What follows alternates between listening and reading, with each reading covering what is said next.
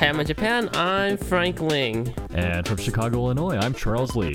And you're listening to the Grok Science Show. That's right, it's a weekly look at the world of science, technology, and their effects on our daily lives. Coming up on today's program, Mr. Brad Manson will join us to discuss Jacques Cousteau.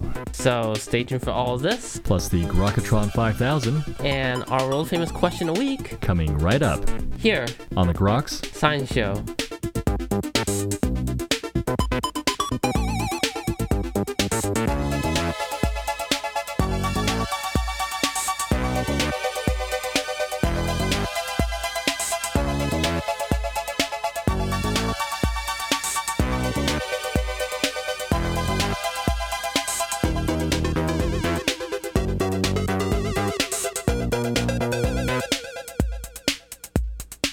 Welcome back to the Groks Science Show. Well, the world is composed mainly of water, and the remarkable world hidden beneath the world's oceans may have been forever a mystery for most of us, were not for one man, Jacques Cousteau, and his show The Undersea World of Jacques Cousteau. But the story of the man has often been unexplored to the same depth, and joining us today to talk about his remarkable story is Mr. Brad Manson. Mr. Manson is the renowned author of works detailing the wonders of the sea, including Descent, the heroic discovery of the abyss, and the New York Times bestseller Titanic's Last Secrets. His latest work, Jacques Cousteau, Sea King, explores the life and times of the famed adventurer for a general audience. So, Mr. Manson, thank you very much for joining us today on the Grok Science Show. Hi, Charles. Good to be here. It's good to have you back on the program. I think we had you on a little while ago for your book, Descent, and we're glad to have you back. I know. It's a motivation to write faster so I can be on even more often. Well, we do recall you mentioning the project, Jacques Cousteau. Why did you decide to write the biography? Well, I had finished the story of William Beebe and Otis Barton, who were the first two human beings to descend beyond sunlight in the bathysphere during the 1930s, and really had a theory that dated back quite a ways to using fascination to kindle interest in the ocean rather than kind of beating people over the head with advocacy or hard science. And so I had written a number of books on evolution in the ocean creatures and functional morphology and body plans and things like that, and really decided that I wanted to tell stories of heroes of the ocean. And Beebe and Barton were the first two that came across for me. And then after I finished that, I looked around and I realized no one had done a complete biography of Jacques Cousteau, who died in 1997. There had been a couple of books written, or many books written about him.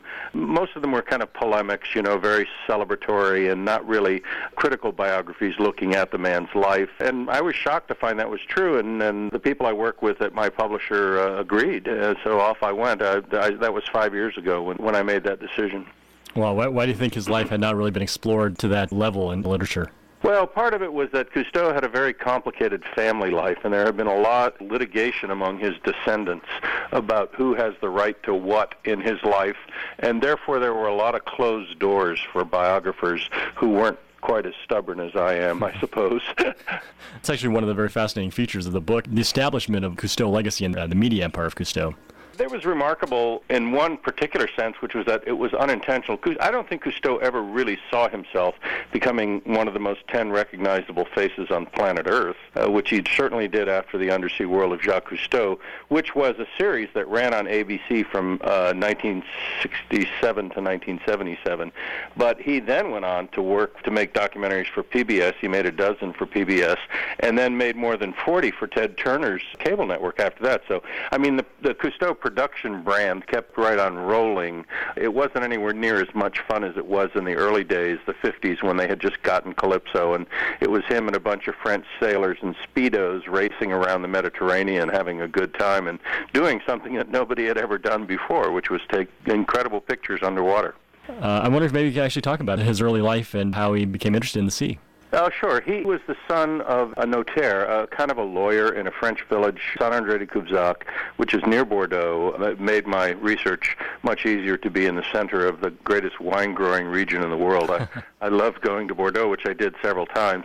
There he met his wife. Cousteau's father met Cousteau's mother. Her name was Elizabeth, and she was the daughter of a wealthy vineyard owning family there. And he didn't stay there very long. Cousteau's father didn't. He became became a factotum for a series of American expatriates, wealthy American expatriates, and he was basically their tennis and their bridge partner and traveled around, and so did the family. So Cousteau actually lived in New York City when he was a teenager. And when he was a teenager, he got fascinated. He was kind of a shy kid, but very mechanically inclined, and he got real interested in French cinema and making movies. And actually, with his allowance, he had saved enough money to buy an Eclair camera. Pathé, actually, it was. I believe the Pathé brothers in Paris were the pioneers of the kind of camera that a 13-year-old boy could own, which he did, and he got interested in that, and then eventually he had difficulty in school, so he was sent to boarding school, and eventually qualified for the French Naval Academy. He was not a scientist. He was trained as an aviator, then washed out of there, and then became a gunnery officer after some injuries suffered in a car accident, which took him to the Mediterranean, and that is where he began skin diving, and where, in 1943, he and an engineer named Emile Gagnon and a group of friends that Cousteau had on the Mediterranean would pioneer the invention and the development and use of the aqualung, which was the key to seeing what was underwater. And not just used for seeing what's underwater, but was actually useful during the war for resistance types of efforts. Yeah, the Navy quickly recognized what Cousteau was up to, had enormous military potential, and after the war they allowed him and Philippe Taillez, another of his collaborators, along with Frederick Dumas, the three of them were the real pioneers of the aqualung. They started the Undersea Research Group for the Navy, and for 4 years they spent the first couple of years clearing mines and doing things like that, but then they got involved in archaeological research, and of course all the time Cousteau is trying to figure out better ways to make his camera work underwater. By this time, he's got sophisticated housings and lights and starting to come along really well. And in the early 50s is when he makes his, gets Calypso and makes his very first feature film, which is based on a book that had been written with a writer, ghostwritten with a writer named James Dugan, about Cousteau's development of the aqualung and learning to dive and take photographs underwater. It's called The Silent World. You can still buy it. National Geographic has issued a nice reprint of that book. And then he made a film of the same name, which won an Oscar and was a huge success, and he was on his way to celebrity and fame at that point. There's sort of an interesting story about how he actually acquired the famed boat, the Calypso. Yeah, the Navy had given him a captured German tugboat. They named the Elie Monier after one of their members who had gotten blown up while clearing mines with an aqualung. And so they had the Elie Monier for 4 years, and it was a terrible boat for launching divers and recovering boats and things like that, a real high stern. So Cousteau wanted to look for another boat. Really what he wanted to do was build one, so he goes to the admiral in charge of his base in Toulon. This is in 1949, 1950, right around in there. And he says, Admiral, I'd like to build a new boat, and here are the plans, and what do you say? And the admiral said, well, when you're an admiral, you can build your own boat, but for now, Lieutenant Commander Cousteau, go back to work. So Cousteau and his wife, Simone, who was very much a part of his life and his adventures and development of the aqualung because of her connections with her family, which her father was the director of a company that pioneered compressed air, and that happy juxtaposition of Cousteau and Simone made the aqualung possible. Anyway, Simone reminded Cousteau that he had met this man during World War II, Lowell Guinness, who said, hey, after the war, if you want to get involved in ocean exploration, give me a call. So Cousteau called Guinness. He sent him the plans. Lowell Guinness was one of the heirs of the brewery fortune, Guinness brewery fortune. Cousteau sent him the plans, and Guinness says, listen, there's no reason to build a boat now. There are boats laying all over the world. There are thousands of boats that were used during World War II that we can buy cheaply. So that's where Calypso came from. She had been a minesweeper, actually built right here where I'm in Seattle at the moment, or on an island near Seattle. But Calypso had been built as a minesweeper for the British in 1942. So he finds her in Malta, where she was serving as a ferry boat, and that's where Calypso comes from. And there's this famed boat that really took him on many of the adventures and documentation of the seas that we know. It is. And it was spruce. Calypso was pawned some of Simone's jewels to repair the engines on Calypso when they first got it. And their first work that Calypso had was as a charter for British Petroleum, an oil company exploring for oil in the Red Sea. Cousteau did an awful lot of pioneering work on offshore oil development, which is very ironic in the sense that he was one of the great environmental sages and protectors of the ocean. And yet he really did enable, with his development of saturation diving diving and of techniques for exploring the seafloor, not to mention the techniques that divers use now to install oil rigs all over the world. But Cousteau, while he was doing all of this, was always filming, and that's where it transpired that he became the celebrated maker of 2 Oscar-winning films. And then David Wolper, a producer in Hollywood, said, hey, this would look great on television. And it was David Wolper who painted Calypso bright white, put Cousteau and his divers in silver diving suits instead of black diving suits and yellow helmets, and really made them the celebrities that everybody remembers. Right, and the undersea world of Jacques Cousteau is really a thing that launched him into world renown. Absolutely, and it was during the process of this that in the early 70s, that he began to realize that the Mediterranean of the 40s, where he had really first started diving, had deteriorated to such a point where it was just toxically polluted. And this outraged him, and he really was very much a homegrown environmentalist. I mean, everything for him was very personal. He just couldn't stand what had happened to the incredibly lush undersea flora and fauna that he had witnessed in the 40s in just 30 years of his life. He was just shocked by what had happened. And of course, up until this time, all humanity is thinking, gee, the ocean is impervious to humans. We can do just about anything we want to it. We dump everything into it. We do anything we want, and we can't hurt it. Well, it was really Cousteau and his witnessing what was going on in the ocean that led us to understand that this thing is incredibly powerful, incredibly strong, but it's incredibly fragile at the same time. And we have to take care of the sea. And this was really the thing that drove him most of his life, and into the latter part of his life, was conservation. Very much. He started the Cousteau Society in 1974, and that became the kind of locus for all of his environmental activities and his environmental advocacy, and he became really the throbbing heart of the environmental movement. After Rachel Carson, I believe Rachel Carson, who adored Cousteau, really loved his work, favorably reviewed his book, The Silent World, in the New York Times, and was a big supporter of Cousteau. And then Cousteau really inherited the mantle from Rachel Carson. And Rachel Carson, for those of you listeners who don't know who she was, she wrote a book called Silent Spring, which basically said that if a bird eats poison in North America and flies to South America and lays an egg, that bird has transmitted this poison, or vice versa. And that it's essentially all of us starting to understand that the head bone is connected to the neck bone, that we're all related, that we can't do something here and expect everything to be fine in a different location, that the world is connected. And Cousteau followed that and went on with it, and of course, spent the greater part of his last decade and a half on Earth as primarily an icon of the environmental movement. But yet he himself became a little bit embittered or despondent about the state of affairs of the globe, and wondered whether or not it could be turned around. Very much. In fact, among the discussions I had with his son, Jean-Michel Cousteau, who himself now is very active, he's in his 70s, and he's very active with his own organization, Ocean Future Society, trying to do ocean protection and conservation. But he and his father disagreed because Cousteau saw humanity as such a plague that he really did not think that human beings could pull back from the precipice that we had put ourselves on in terms of fouling our nest. He really saw us as having done so much damage already that there was no way to get back from it.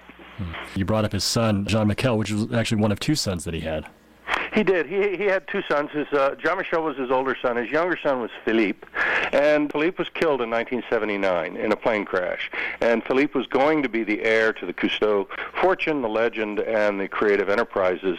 When he was killed, Jean-Michel, who really had been passed, he and his father really just did not click like Philippe and his father clicked, in spite of the fact that Cousteau had a stormy personality, and some people described arguments that he had with Philippe that were just terrifying in their intensity. But when Philippe was killed, Jean-Michel came in and basically took the reins of the Cousteau Society, because Cousteau at this time was in his 70s, and he really was not up for the constant grind of television production at sea, which is, for anybody who's ever been anywhere near that business, it's like working in a coal mine.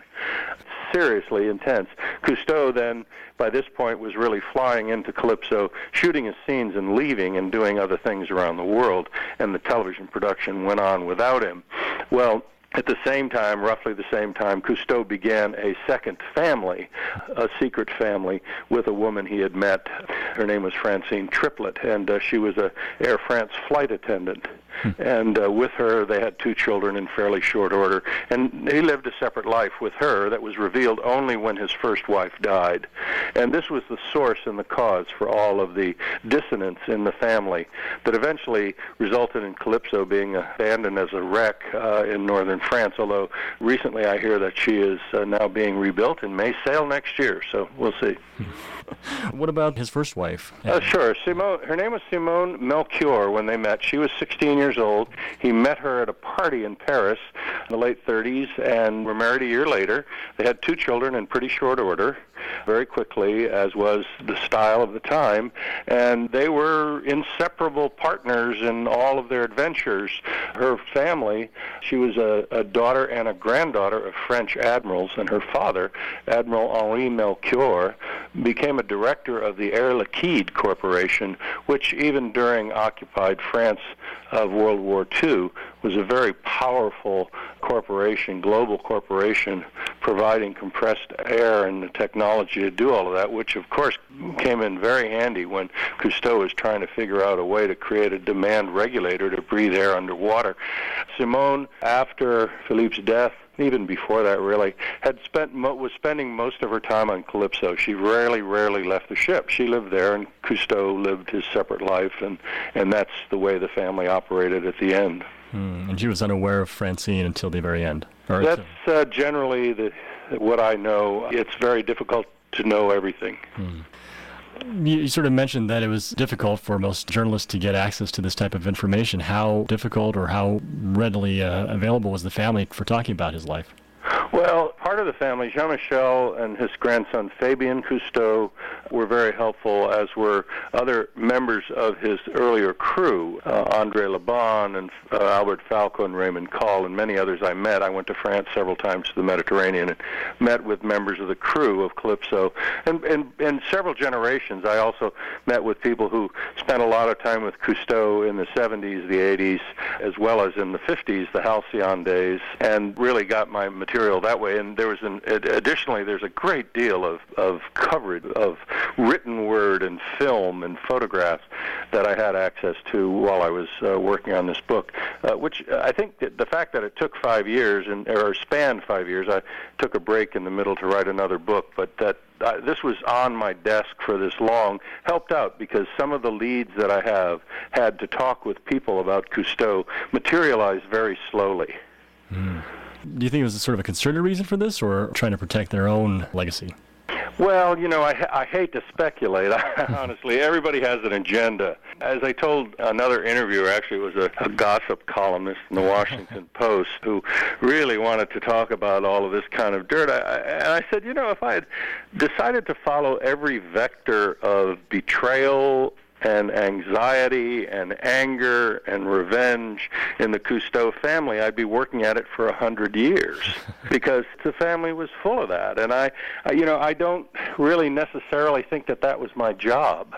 I mean, that is a different kind of book than the one I wanted to write. I had to acknowledge all of this. I had to have whatever facts I did have, I had to have them absolutely correct, to frankly state that he had this second family from about this time, and that here's what it meant in the end. But at the same time, I really was not terribly interested in the goings-on. And I also think that French families especially really value their privacy, and there were walls up. It took a long time to talk to people. So given all that, what do you think is the picture of Jacques Cousteau as a man that listeners should walk away with? Well, I think that one of the things that, for me, that was wonderful about this book is that I grew more and more affectionate and respectful of him as I went along. There were a couple of reasons. One I mentioned earlier when we talked off the air was that Cousteau really and truly believed in play, and he believed in living in the moment. And one of his favorite sayings was, "The road to paradise is paradise." And he had an immense ability to focus on what was right in front of him, and I began to become an enormous fan of that. And so the more I knew about Cousteau, the more I liked him, simply. I really hope I got beyond, the veil of celebrity, which everybody else knows. I mean, everybody can do the accent. I'm sure you can, Charles. Everybody can do the Cousteau accent. We can all wear red hats. Bill Murray can play him in a movie and poke fun at him, but there was this other guy there who was just astonishing, and he was so vital, and by all accounts that I've run into, he was immensely kind. He had a very, very kind feeling for people who approached him just to talk or to recognize him and approach him, and he was a fascinating character. Do you think that his message of conservation in the oceans really coming more to the fore of late? Well, I don't know. I wrote a kind of a tongue-in-cheek column for, there's a great blog, grist.org, an environmental blog, and this is before the Copenhagen meetings, and the premise was, what would Cousteau do if he went to Copenhagen, And ultimately, his legacy is forgotten. I've given talks in oceanographic college classrooms, and a lot of young people don't remember who Jacques Cousteau is. They're very interested when you realize he invented the aqualung, and a lot of people don't know that. And the rest of us who of a certain age who lived through the undersea world and knew Cousteau as a celebrity never really understood the complexity. So what I'm really hoping to accomplish with this book is to add some dimension to this fascinating guy. And I hope there's another biography. I hope there are 5 more biographies of Cousteau. Well, the new book is called Jacques Cousteau, Sea King. And Mr. Madsen, I want to thank you again for joining us today on the Grok Science Show. Oh, it's my pleasure. And you were just listening to Mr. Brad Madsen discussing Jacques Cousteau. This is the Grok Science Show. Coming up in just a few minutes is the Grokatron 5000 and the world-famous Question of the Week. So stay tuned.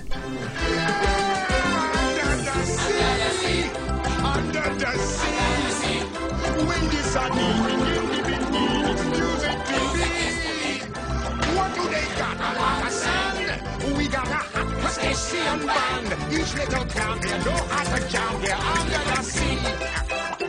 Each little slug here, cutting a rug here under the sea. Each little snail here, no other whale here, that's why it's hotter under the water. Yeah, we get luck here, down in the muck here under the sea. All right, it's time to play the game, the Grokatron 5000. It is our supercomputer formerly known as Deep Blue.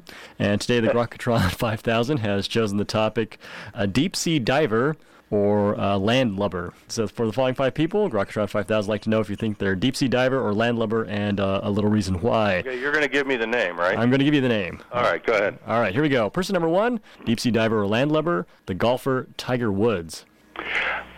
He's a landlubber. He avoids water obstacles. I mean, there's no question about it. Where else can you go with that? All right, number 2 is the real estate mogul Donald Trump. Oh, Donald Trump, he's a landlubber too, I'm afraid. I don't think Donald Trump has been below the 50th floor in a building for 32 years or something like that. I don't know. I just really think the man is a landlubber. Besides, what would he do with his hair underwater? How could he couldn't possibly scuba dive. All right, number 3 is the actor Lloyd Bridges. Oh, Lloyd Bridges, of course. He's definitely a deep diver. I mean, he pioneered, along with Cousteau, his television series right during the 60s was equal to Cousteau's. He was one of the very first scuba divers on television. Oh, everybody remembers Sea Hunt, which was the name of the show. And there was such a miracle to going underwater that just doing it sold television for a long time. Number 4 is the pop star Lady Gaga. Oh, Lady Gaga is definitely a deep diver. There's no question in my mind that woman is better off underwater than she is anywhere else. Maybe entertaining the fishes is her true calling there. Okay, and finally, number 5, the President of the United States, Barack Obama.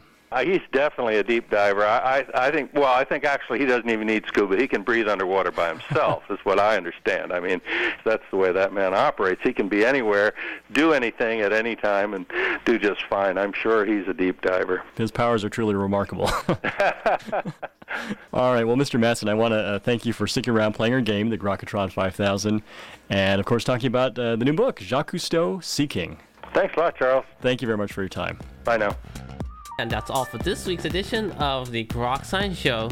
Make sure you tune in next week for more from the world of science and technology. If you'd like to contact us here, you can email us at science@groks.net. For Grok Science, I'm Frank Ling. And I'm Charles Lee. Make sure you also see us on the web at www.groks.net. Have a great afternoon and keep on grokking.